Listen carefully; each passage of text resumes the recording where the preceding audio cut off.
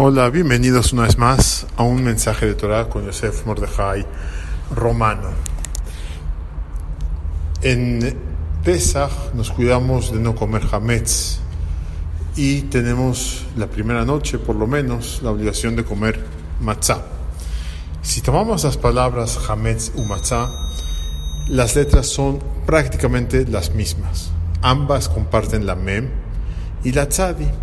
La única diferencia entre la palabra hametz y matzá es que una tiene la het y la otra es una he. ¿Cuál es la diferencia?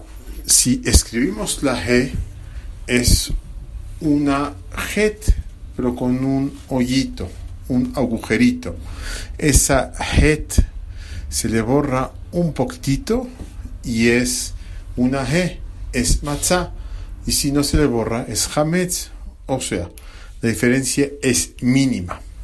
Y de eso podremos aprender un mensaje de musar, un mensaje de ética para nuestras vidas.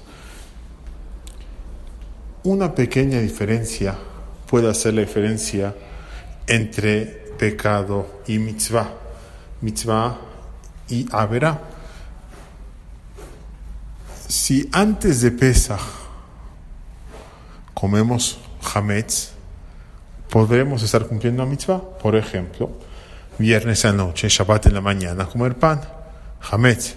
Sin embargo, si continuamos comiendo hametz en Pesach, estaremos cometiendo un grave pecado, un pecado severo.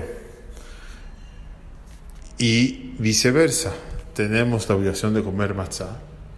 ¿Cuándo? En la primera noche de Pesach. Y si no comemos matzá, estaremos dejando de cumplir una mitzvah de la Torah.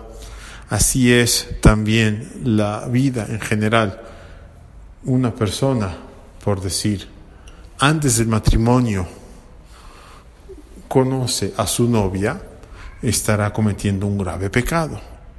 Después del matrimonio, después de preparación correcta, con kedushá y tahará, con tevilá, es una mitzvah. Estará el hombre cumpliendo una mitzvah muy importante. Y así es todo en la vida.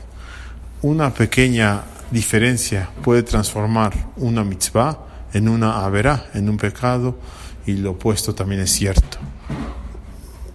Aprendamos todos a cumplir correctamente las mitzvot y alejarnos de los pecados para siempre. Buen día a todos.